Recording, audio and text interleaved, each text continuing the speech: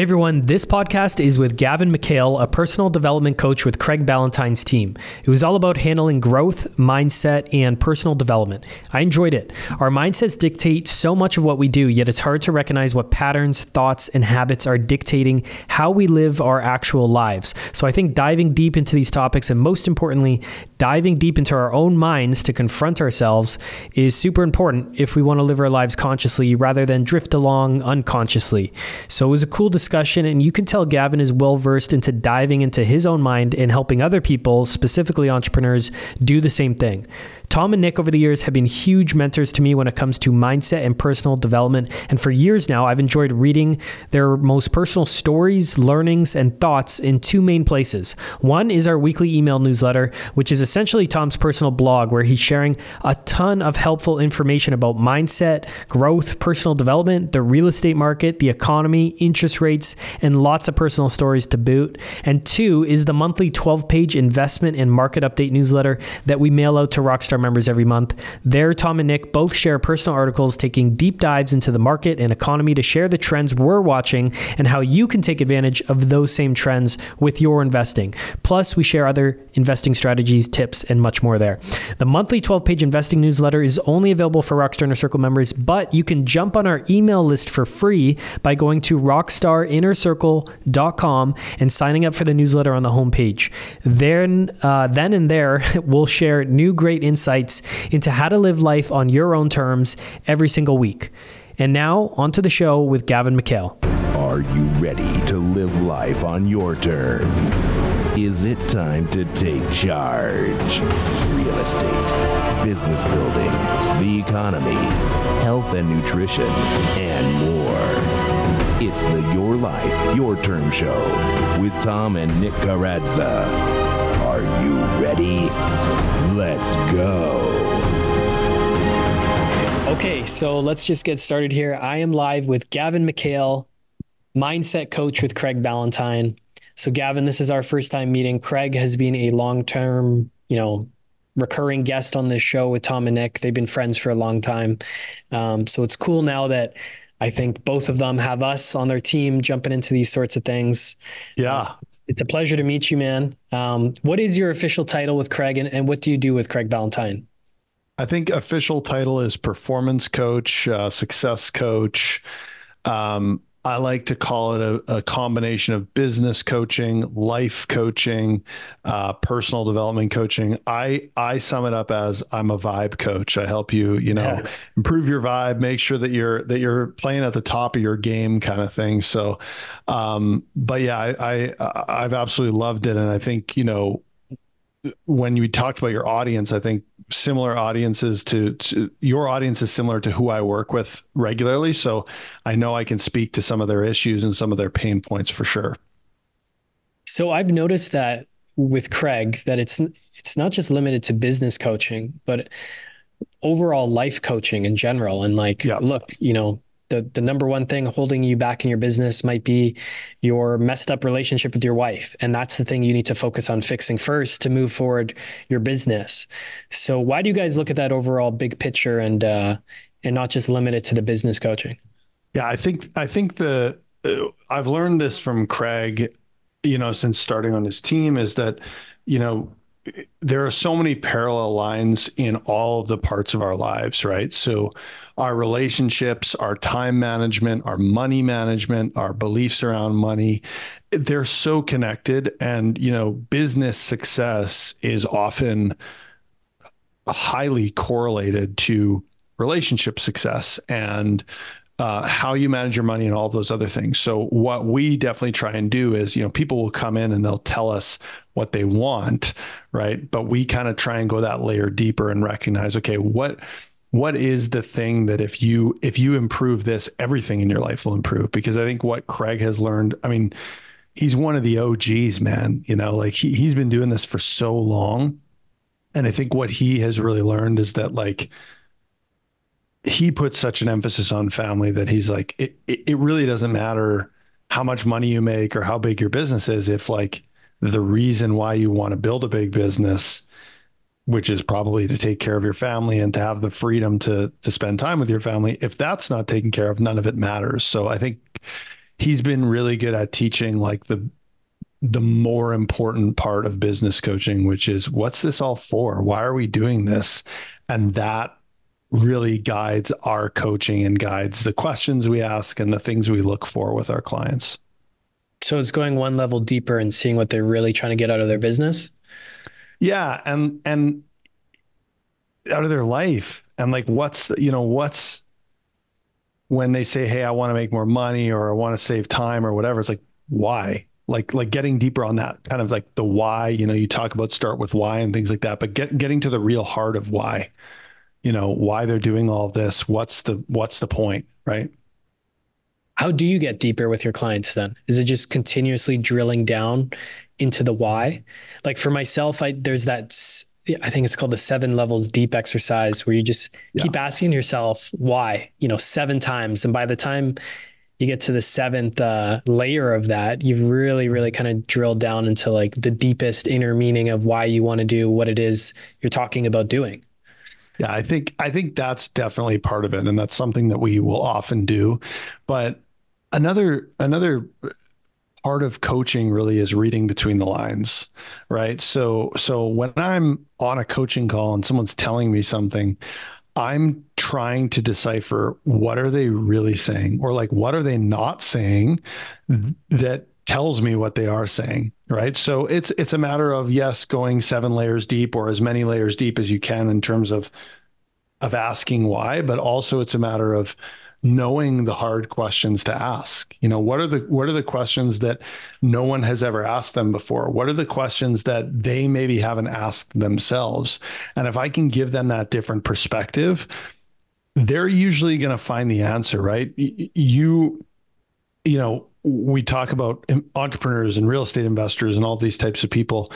They generally have the answers. They maybe just haven't asked the right questions before. So if we can allow them to get that perspective, generally I find that they find the answers themselves and they can pretty quickly figure out what I'm trying to do.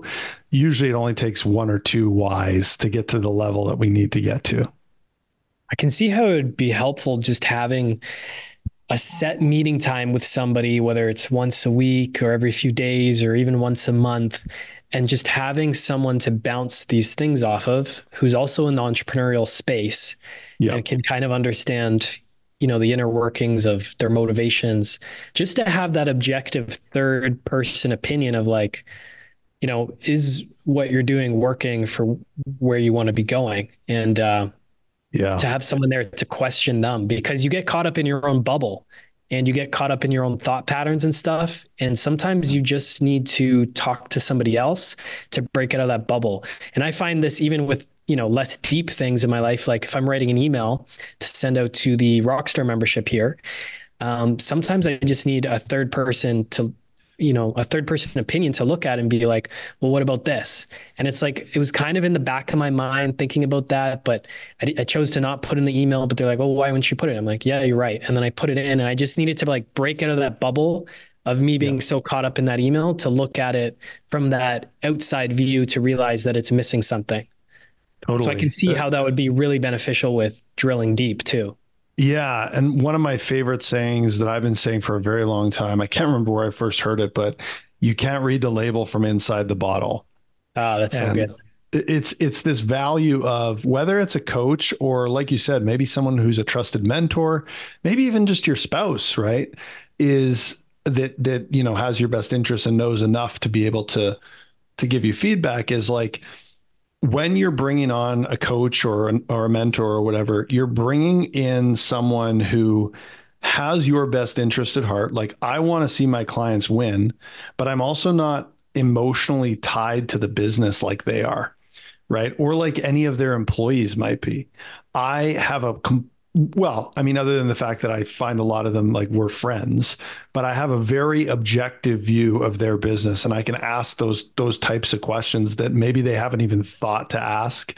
That's where the real value is. And then I can tell when they're, once we get to know each other well enough, if they're coming from a place of overwhelm or stress or, overthinking, I can I can take that into account and I can kind of like ease the tension, ease the pressure off, and allow them to get to the real answers. Because, right, we spin ourselves up, and this is one of the mindset pieces, right? We kind of spin ourselves up, or we circle around the drain because we are caught in the same cycle of thinking until someone can help break us out of that cycle.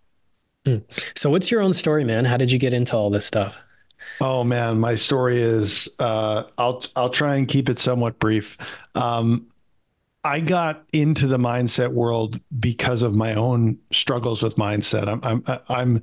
I'm always reminded of the so Tim Ferriss, it's one of the books back here or maybe over here, has Tools of the Titans. And I'm reminded when he said, he was kind of breaking down all the podcasts with these super successful people. And he said most, if not all of them, had a very clear weakness that they turned into a superpower or that they turned into a positive in their lives. You think of someone, for example, like Arnold Schwarzenegger, who everyone said, you sound like a robot. You're too big. You're never going to make it in Hollywood. So he said, well, I didn't apply for those jobs. And in fact, the people behind Terminator said they never could have made Terminator if it wasn't for him, because he's the only person who sounded like a robot. Right. So taking your weaknesses and making them into a strength is something I did. I played hockey. I'm a Canadian kid and I went pretty far. I made it to major junior hockey. For those of you who know what that means, if you don't, it's basically just a level below professional hockey. It's your opportunity to get drafted, to get seen by scouts. And in my draft year, which is the most important year, I like to say I orchestrated a complete meltdown over the course of the season. I just could not grasp the concept and deal with failure. So as failure was coming at me, which is inevitable, right? When you're playing at the highest level and you're trying to get better, I just couldn't deal with it. And I basically spiraled out of control into more losses, disagreements with teammates, disagreements with coaches, alcohol, like so many things that just kind of spiraled me out of control. But I think that story, when I share that, a lot of people go like, there's like a level of trust there when I share that, because they go, oh, like, you've done the thing that I'm the most scared of, which is like waste your potential. Right. And I did it on this this huge stage where I could have made millions of dollars and I kind of blew it. Right. So that was the start of this whole mindset journey. But then, I was an idiot teenager, so I didn't actually recognize that was an inflection point in my life. As we continued on through life, I kind of had the same pattern in my business. I was trying to grow a personal training business into like online and make it bigger. And there was this moment where I recognized I was falling into the same pattern where I was avoiding failure. I was avoiding the uncomfortable stuff. I was blaming everybody else. And I was like, I got to stop doing this.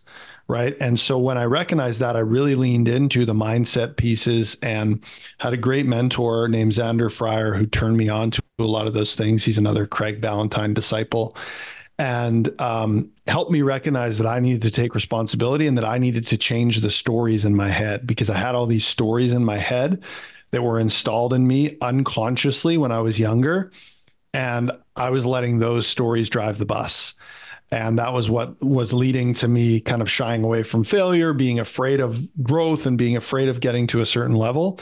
And as I leaned into those stories, I had all these recognitions and I saw all this great success in business. And now that I'm coaching these like high performing entrepreneurs, I'm noticing, even though they're quote unquote successful, they're making multiple six figures, seven figures, sometimes even more in business, they still have these limiting beliefs and these stories that aren't serving them. So it's what I have really leaned into. And it basically came from my own experience. Not much more than that, just my own experience, then diving into learning more about it, really putting it into practice myself. And then here we are. And now people are asking me for help and I get to talk on podcasts like this and all that awesome stuff. Yeah. What were the stories that you felt you had been installed in you that were holding you back then? Oh man. I think the biggest one, that if we could encompass them, is this middle class mindset. So grew up in Winnipeg, Canada, which is like a small city in Canada. And my mom was a teacher. My dad was a cop. Right. So not blue collar, but certainly like the heart of the middle class, right? And they grew up with parents who like there wasn't always money, right? Like it was that level. And generally we're only one or two generations away from that, most of us, right? Where there really wasn't any money. So those beliefs get passed down. So the beliefs that were installed in me, and these weren't always said to me, but they were like installed through kind of osmosis, through movies, through culture, through society, right? Was money doesn't grow on trees. You got to work really, really hard for your money. Usually you're not going to like what you do for money. Get a good job with a good pension so you can retire comfortably, right? These money beliefs, but then also, you know, around wealthy people that we're not like wealthy people. Wealthy people are bad in some way. That was a big one for me, right? I wanted to be rich, but with the old belief system I had, I would have had to hate myself to be rich. Right.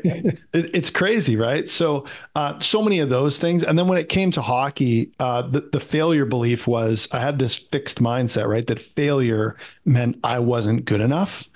Whereas a more growth mindset would have been failure is feedback, but I couldn't see that at the time. So that was really what hurt me with hockey, was that it was a reflection of my character and who I was. And my identity was so tied to my performance in hockey that it really caused me a lot of I put so much pressure on myself, and obviously that spiraled into not good things. So those were some of the things. And I'll tell everyone listening, if you don't know what these are, it's totally okay, because they're subconscious. They're beneath the surface. They're kind of like behind a wall almost. And you have to do some work to pull these out. Mm-hmm. How do you pull them out? Great question. So the simplest way to pull them out, first of all, is to kind of put it out there that you want to work on these things, right? There's way back in the day they came out with the kind of 4 stages of competence. People have probably heard this, but there's like stage 1 is unconscious incompetence, right? You don't know what you don't know. You're just like blissfully unaware of all the stuff you don't know, right? And this is how most of us were when we were young, right?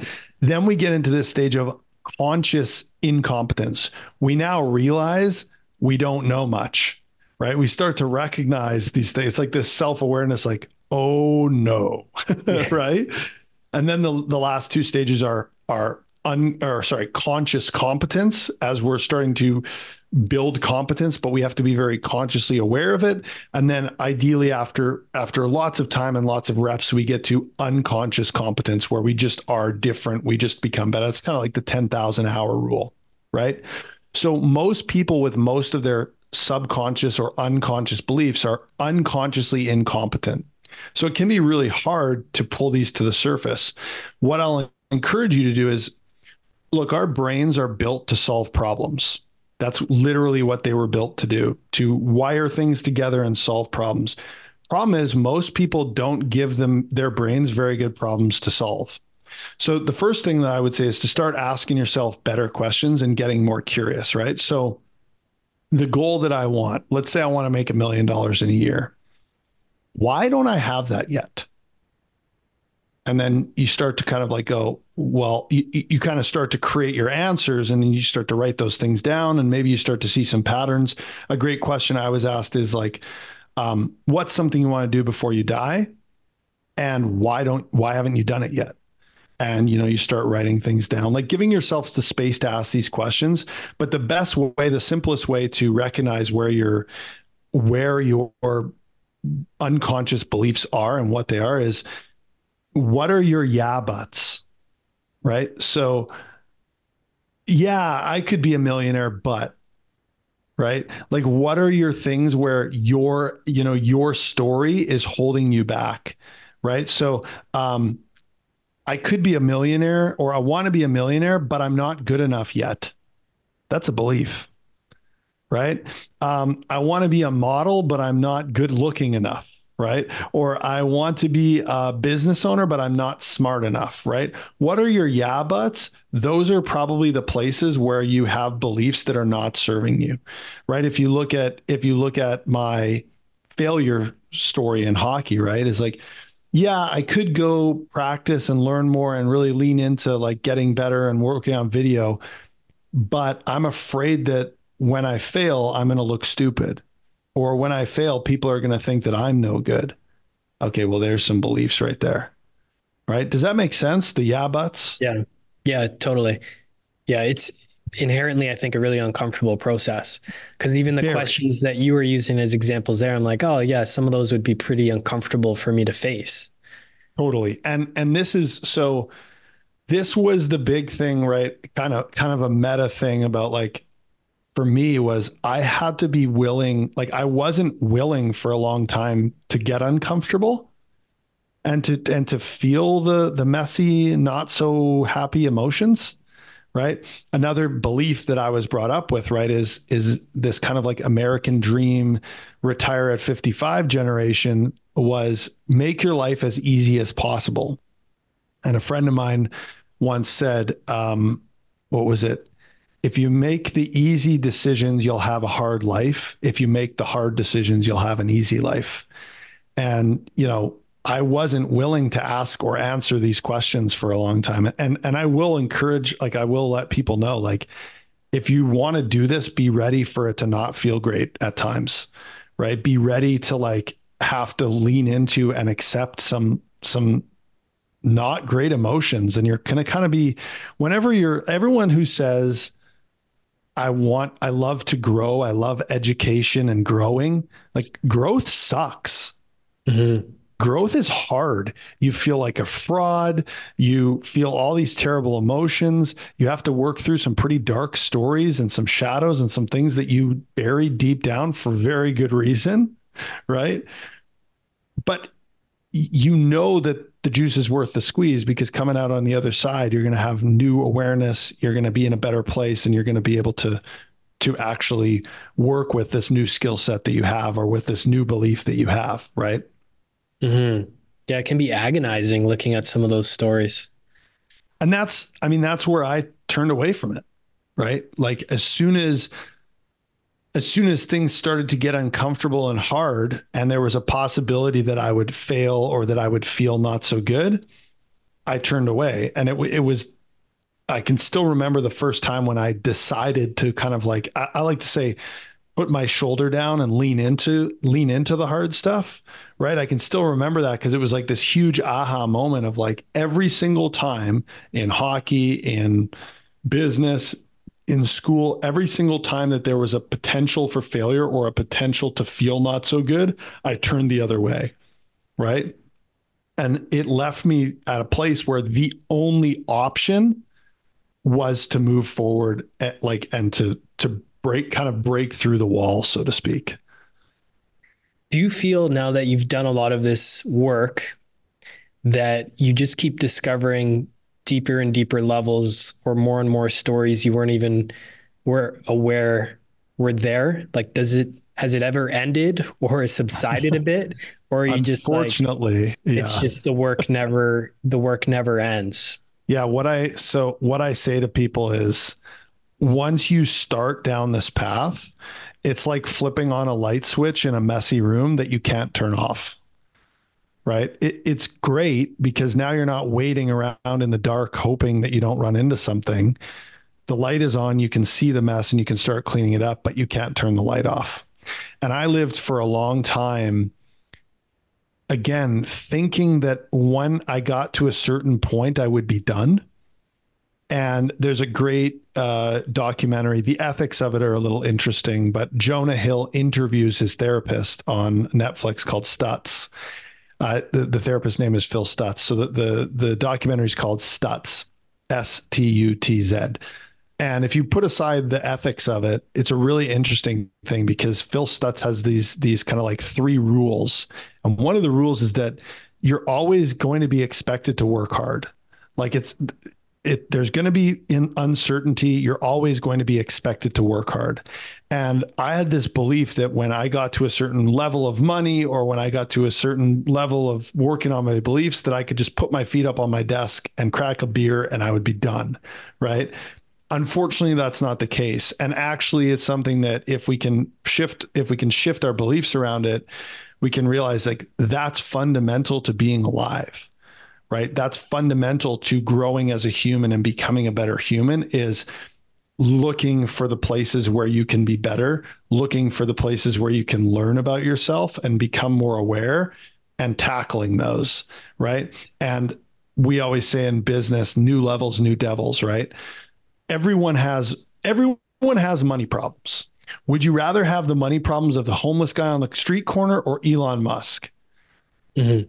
It's Yeah. still problems. Elon's still got to deal with a whole bunch of junk, right? But I'd way rather have his money problems than the homeless person who literally can't find their next meal. So if you can accept the fact that it's always going to be difficult and there's always going to be problems and challenges, then it kind of takes the pressure off and you go, okay, well, then I'd rather solve these problems than these ones. Mm-hmm. It is overwhelming too, just to think about the never ending tide of problems. But I think Yes, you just got to it can be. I can't speak, compartmentalize. You know what I'm saying? Compartmentalize. That's the word. Compartmentalize each problem at a time. And you can't tackle the whole No. world at once. You got to just, handle one issue at a time. Yeah. And again, like if you're, I like to say, like, if your eyes are open to it, right? Like if you're openly ready and willing to do the work, those problems will crop up and, you'll be like, ah, there it is again. There's that thing, right? And it's just like, open up your journal, get your pen out and start writing, because now's the time to kind of like lean into solving that problem. And this is the other thing, with a lot of high performers is we think that we have to be perfect all the time. Right. So there's this other like recognition that I'll encourage people, right? You mentioned the overwhelm, and that's very real and very normal. But, if we can recognize that, and this kind of like ties into faith in something greater than us, whether you believe in God or the universe or whatever you believe in, is that like, you're never going to be presented with a problem that you can't solve. What is the saying? Like, God's never going to put you in a position that he doesn't think you can deal with. And also, like, everything is happening exactly as it should in exactly the right timing. So if you can wrap your head around that, like kind of the bigger picture thinking that there's something bigger at play here, then it starts to become less of like, oh, I have to do this and I have to be perfect and I have to fix this, and more of like, it's kind of like a video game where you've just got to fight the next boss and you've got to beat the next level of this video game that we call life. And I don't say that to trivialize life. I say that as more of like, there's always going to be these levels and these challenges. If we can face them more like a game and like, hey, I'm just learning lessons and figuring out the right and wrong way, then we can start to maybe have a little more fun and a little more lightness in our lives, right? Yeah, that's a good way of thinking about it, because you're just leveling up, like you're That's achieving it. new levels. Yeah. What are common stories or archetypes that you come across with a lot of your clients? Are there common narratives that you just see with these high performers? Yeah. So I think the number one narrative is with high performers is control, right? So, and I was in the same boat, and so I'll say to people like, a lot of times we have gotten to the level that we're at by grabbing it by the scruff of the neck and pulling it along, right? It's like, I'm just going to do the thing. I'm just going to pull it along, right? And I'm just going to take control. But a lot of the people that I work with are at a level where if they continue doing that, there's just too much for them to do, right? They have these relatively big businesses, multiple six figures. They've got teams and all these things. Plus they have families that maybe want to see them every once in a while, and them trying to control every little piece and do every little thing is going to put them in an early grave. And it's also bottlenecking their business. Like, it's bottlenecking their business growth because everything relies on them and has to go through them. I actually just finished about an hour ago a call with a client, a newer client. She's over in the UK. Her business does, I think, about 1.5 million pounds a year. So it's a pretty big business. And she's like, I've got like, through the call, we recognize like she's got to let go of some of these things, right? She's going into these businesses.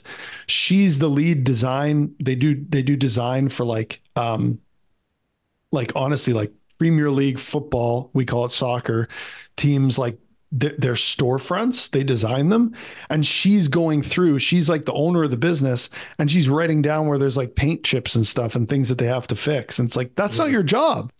Your job is like the big picture design stuff, right? And you trying to control every part of this is hurting you and hurting the business. And probably the person across from you that's paying you is like, why the heck is she worrying about that?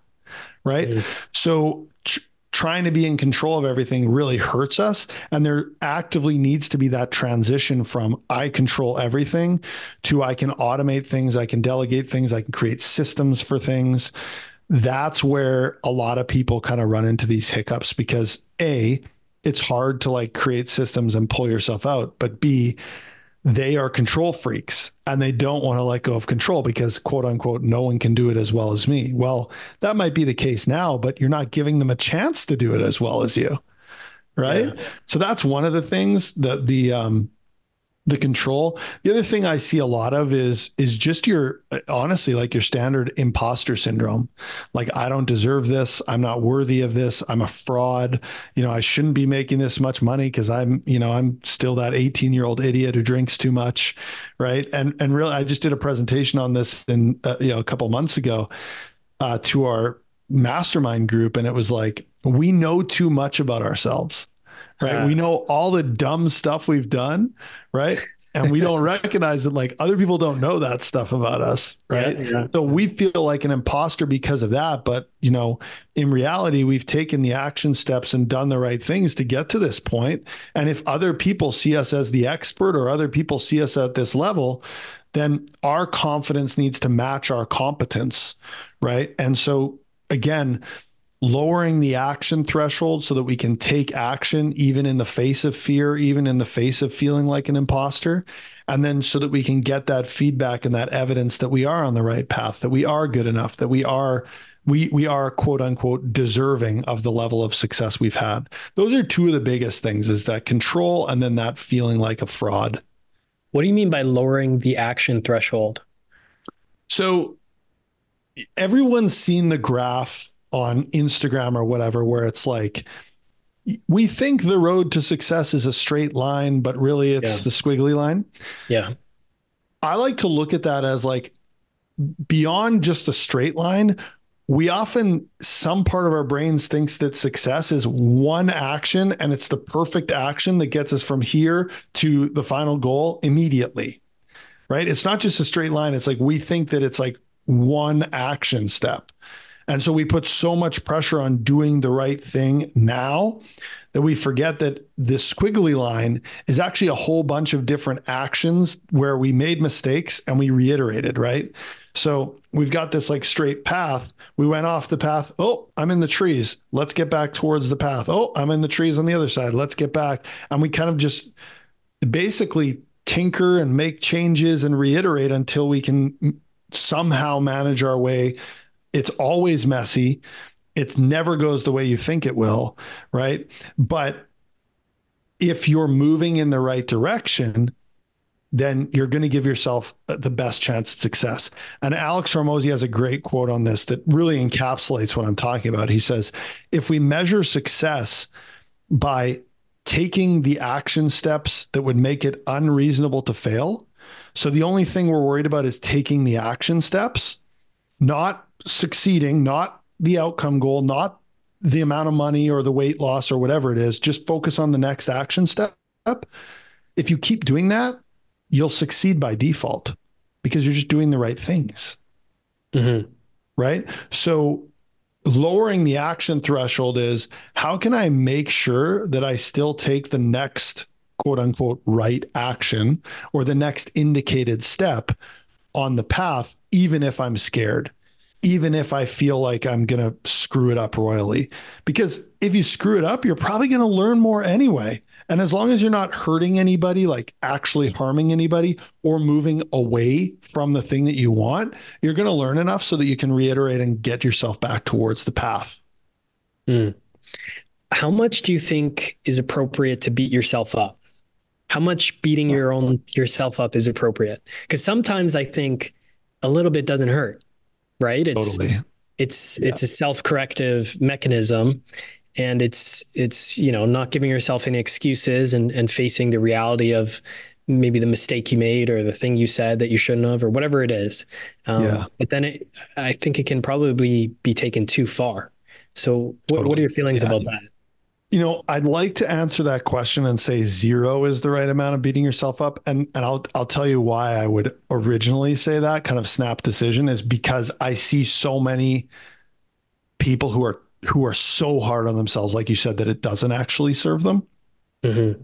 I do think there is value in it, right?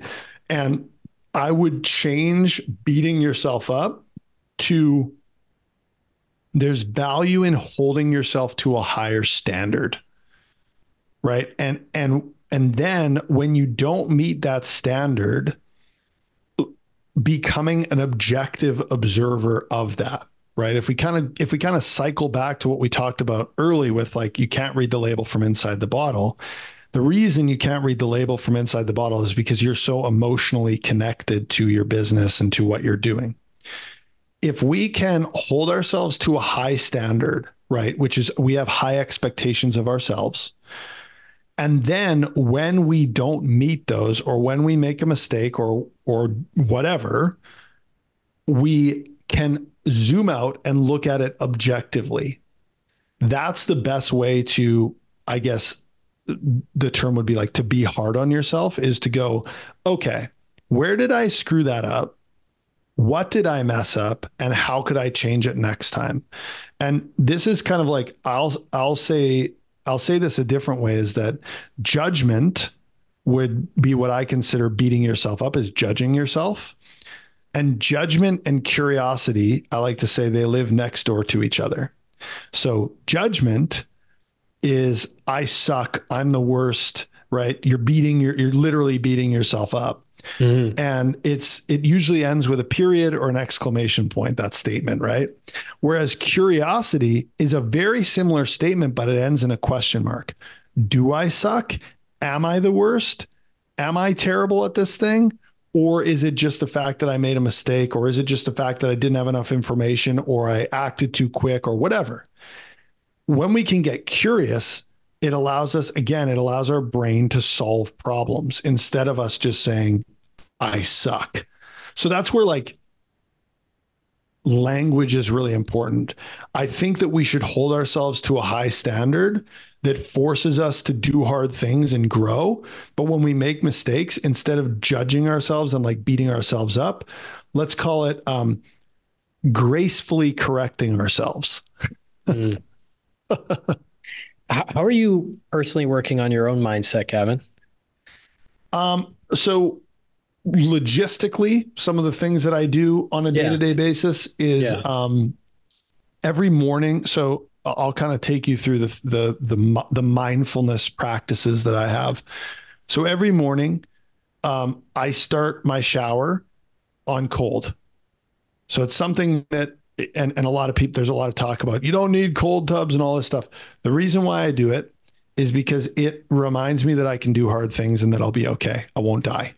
Right. So it's kind of like my hard thing to start the day.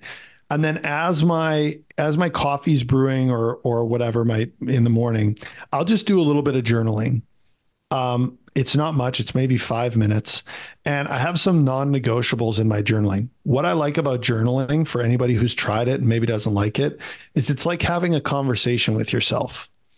I find a lot of my ideas land and a lot of, light bulb moments happen when I'm talking or when I'm writing. So I'll just write about my day and things like that. And then I do 2 things that are non-negotiables. One of them is what I call a brag book. So again, if we're too hard on ourselves, I say to people, write down one win that you had yesterday or one place where you can brag, right? We were taught to be humble as kids. Well, this is your opportunity to brag a little bit. Yeah, I closed that client or, I worked out or anything really. I moved this deal forward, something like that. So I do a brag book. I do one brag, and then I do what I call like a vibe check, which is essentially an emotional check-in, which is like, what am I feeling right now? And what is that trying to teach me? So for me, I grew up, I hid a lot of my emotions like most men in the 90s did. and I kind of like lost my way in that I didn't know what I was feeling. So I'm really working on becoming better at regulating my emotions and being aware of what I'm feeling in the moment. So if I'm having an argument with my spouse, or if something happens in my business or something goes wrong, I don't snap off the handle. I can respond to it in an emotionally regulated way. So those are some of the things that I do in the morning. And then one thing that I do is I'm on a lot of calls. I coach a lot of people. I kind of take a lot of other people's stuff. So I set aside time every day for me to what I call take care of my nervous system, which is could be as simple as closing my eyes and focusing on my breath for 2 minutes. It could be a meditation. It could be breath work. It could be journaling, something where I don't have any inputs. I'm just like going inward and letting myself just like calm my nervous system down. Those are some of the non-negotiables for me. Also, I like to, make sure that I get outside and go for a walk every day, even if it's a 5 or 10 minute walk, just to get outside and again, get out of my head. Those are some of the things that I do to work on my mindset. I know it seems simple, but those are the foundational pieces. Yeah, they're like little mental aid stations. I can see how you could feel bogged down mentally and emotionally by just hearing about so many other people's problems through the day. And especially if you're like an empathetic, helpful person, which you definitely seem to be, then I feel like you would take those problems on. Yeah. And that was actually one thing my wife said to me. I've had my fair share of mental health struggles and challenges. And my wife just said to me, like, you act like a therapist for so many people. I'm not saying I am a therapist in any way. If anyone's listening to this who, legally speaking, I am not. But a lot of times people will bring problems beyond their business, right? Big, tough problems, sickness, illness in the family, deaths, divorce, difficulties in marriage, difficulties in business, money issues, right? I just take that all in and then I sit with it, right? So I've actually 2 weeks ago, I had my first ever session with a therapist as well, which was so great because I just got, again, more little things that I can do to take care of my own mental state so that I can show up the best for other people. Mm-hmm. Do you have any examples offhand of roadblocks that some of your clients have faced? Mental roadblocks that you helped identify and then them overcome, and how they were able to do so? Yeah, as you're talking, one jumps to mind that I'm sure a lot of people maybe have experienced or are experiencing and aren't sure that don't know what's going on, and that's it can simply be characterized as fear of success, right? So we get to a certain level of success, call it. Okay. So let's say we get to a certain level of income. Let's say we've always wanted to make $1 million and we get to like 900K and we know that we're knocking on the door. And then somehow we manage to self-sabotage. We kind of stop doing the things that worked before. The calls stop coming, the money stops coming, the deals flow stops happening, and we don't know what's going on. And so that's a place where we can kind of pull the thread and go a little deeper with people, because it's very common to be afraid of success, because when you hit a certain level of success, whatever that means to you, that could mean 6 figures, that could mean 7 figures, that could mean a certain amount of real estate property, like properties that you've invested in. It could be a certain size of team or whatever it is. People in your life are going to view you differently. It's just a fact, right? It's the exact reason why a lot of people struggle to lose weight, because when you lose weight and you become you fit into a different identity, there are different expectations of you in the world, right? Mm-hmm. So if I'm known as a millionaire, which, so many people want, I want $1 million, I want to be a millionaire. There's a different set of expectations on a millionaire than there is on anybody else. It can be scary, and there can be you can lose relationships with parents, with friends, with people that you grew up with, whatever. There's, again, more expectations. There's so many little things that we didn't account for when we said we wanted this goal or when we said we wanted to build this business to a certain level. So I think 90% of my job is just asking questions. So if someone is noticing that they're struggling with something, I'll ask them questions to try and allow them to understand what's going on, because they understand better what's happening than I do. I just have to kind of pull it out of them. So I think that's one of the biggest things that, if you find that you're noticing friction or resistance at a certain level, or you kind of like keep getting to that level and it's like you're hitting a ceiling and then falling back down, whatever it is, success in any way, I encourage you to dig deeper on and ask more questions, get more curious, because there's probably something there that, as crazy as it sounds, where you're afraid of success.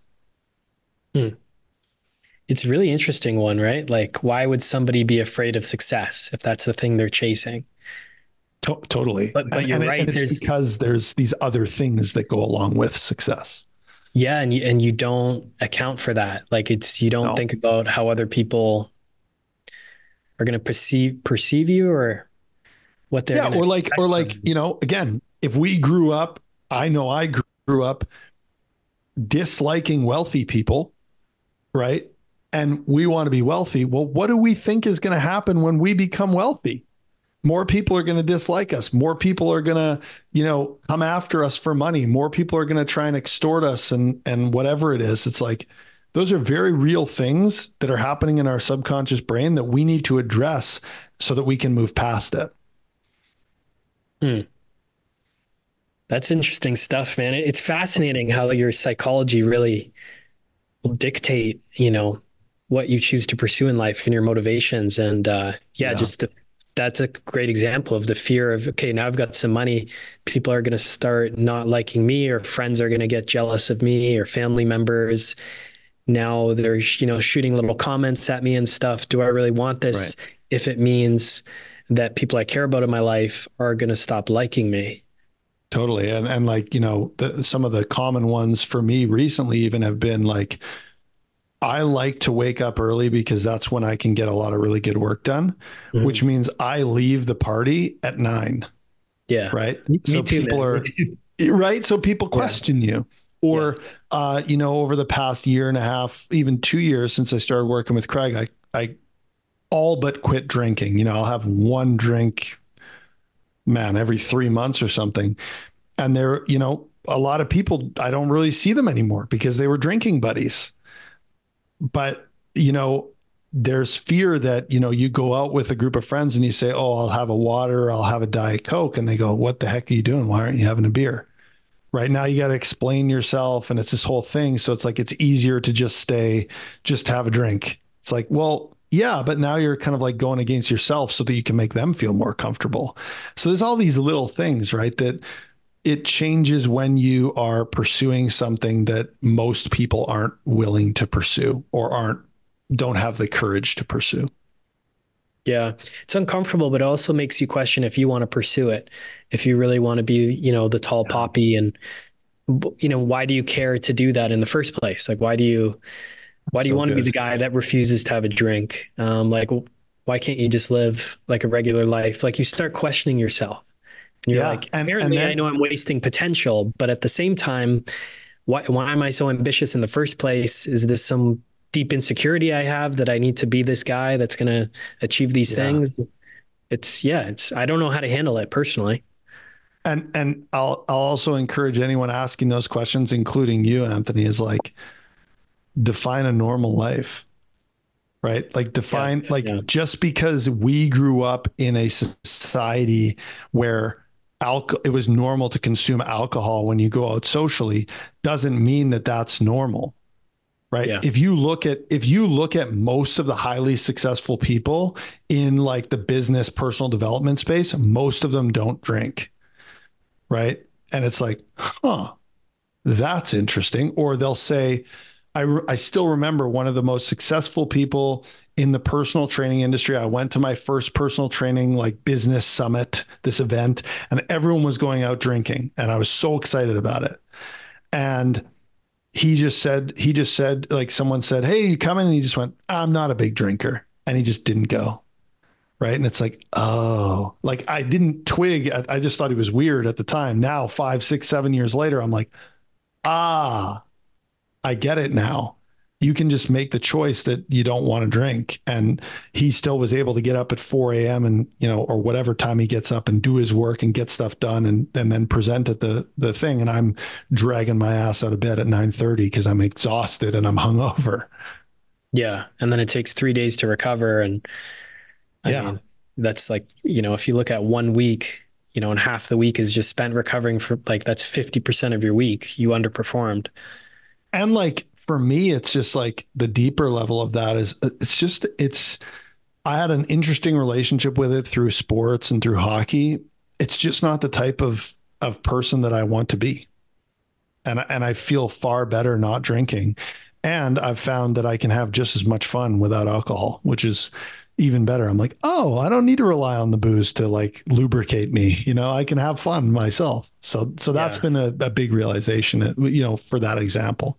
Yeah. But it's so painful cutting that piece of your life off, right? Those relationships, those friendships, which might have just were, drinking buddies and centered around alcohol, but it's a part of your identity at the time that you're cutting off to grow into a new identity. It's like cutting a limb or a finger off to grow a new one. Like it's painful. Totally. But I've found too that, the people that a lot of people were just like, oh, okay. And those are the ones that really matter. And the people that kind of distance themselves, it's like, again, oh, okay. Clearly like this wasn't that much deeper. Whereas the people who are like, okay, that doesn't change anything. I still want to talk to you. I still want to hang out with you, and you can drink whatever the heck you want. I don't care. And maybe they have a beer, maybe they don't. That's totally fine. Yeah. So do you think the drinking one specifically just comes from people feeling uncomfortable, like you're judging them for drinking? So I heard this, I think it was on Instagram, that alcohol, let's be real, alcohol is a drug. Alcohol is the only drug where people will question you for not partaking, right? No one will sit at a table at a restaurant and go, why aren't you shooting heroin into your veins right now? Yeah. But they'll say, why aren't you drinking? With women, are you pregnant? With guys, are you an alcoholic? Right? No one does that. No one says, why aren't you smoking crack right now? Yeah. So, and I wouldn't say that alcohol is definitely not as bad as those things, but it's not good for you. It's poisonous. Like it is toxic to our body. So it's like, why should you care what I'm putting in my body or not? I'll drink whatever the heck I want, just like I'll eat whatever I want. And you don't really have to have a say in it, Yeah. But immediately right there, it causes now a conflict between you and that person, right? Because you're like, look, Totally. back off. I don't want to drink. Like, why are you trying to force me to drink? And now it's a conflict. So it's just easier to avoid that conflict for 100%. all of us. And if you're willing to have that conversation, it also, what I've found is it allows me to be understood a little bit better. So, I can say, and I feel I can then set the example, because what I find is like most of the people that I know would probably rather not drink, but they feel like they have to. So me saying, you know what, no, I'll have a non-alcoholic beer, or I'll have a Diet Coke or whatever, is they're like seeing this example of what they could possibly choose to do if they just chose to get uncomfortable. And so I'm kind of like being an example for them. Yeah. And that's the stuff that people are thinking, but oftentimes won't say. Right. And that, in my opinion, is the definition of being a leader. Got it. Is just doing the things that align with who you want to be. Now, if you want to drink, I don't care. Go for it. But the person that I want to be, the best version of me, there's not a beer in his hand. So I made that decision, and that allows me to hold an example for somebody else that I control. I'm in control of alcohol. It's not in control of me. And that's a decision that I make. And you can choose to do that too by my example, or you can choose not to. And both of those are okay. Yeah. Cool, man. I want to respect your time. I know you got to get out of here. You've got a great Instagram. So do you want to shout that out, and anything else that you want to share with people?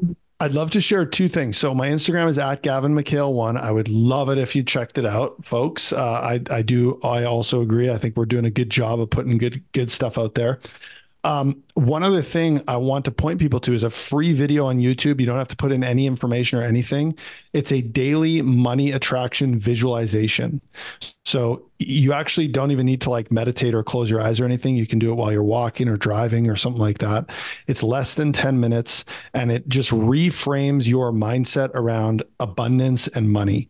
And I think it's super, super valuable. People have gotten ridiculous results from like listening to it for a week. Like some of the stuff we've seen is just crazy. And it's a 9.5 minute video about reframing your beliefs around money. And it's a cool little visualization. I encourage people to check it out. So I'll send you the link, but it's dailymoneyattraction.com will redirect you to YouTube and you can check out that video. Okay. So do you have to sit down and just listen to the video, or can you just have it on in the background? Or? No, like Craig Ballantyne will listen to it all day while he's working. He'll just have it on a loop all day. Oh, so you can just have it on in the background. It's probably better if you like close your eyes and visualize, but you can just have it on. Yeah, cool. And just hammer it into your brain. Yeah, man. Okay, cool, man. Gavin, it was a pleasure getting to chat with you. Some interesting topics, and I think it'd be good to have you back and dive into more of this stuff, man. I'd love to, man. Thank you so much for having me. Yeah, cool. Okay. Appreciate it, man. And we'll let you go. Thank you so much. A big thank you to Gavin McHale for coming on the show and sharing great insights into growth and mindset. I really appreciated that, Gavin. You can follow Gavin on Instagram at Gavin McHale1, and you can access his daily money visualization video on YouTube. The video is called Money Mindset Visualization Exercise with Gavin McHale Abundance Meditation. That's Money Mindset Visualization Exercise with Gavin McHale Abundance Meditation. And you can join our weekly email list for mindset and personal development insights from Tom himself on a weekly basis by signing up for our email newsletter on the homepage at rockstarinnercircle.com. You'll see it there, and you can join the same newsletter that over 20,000 Canadians have been subscribed to for years. So thank you for listening, everyone. And we hope to catch you on the next episode.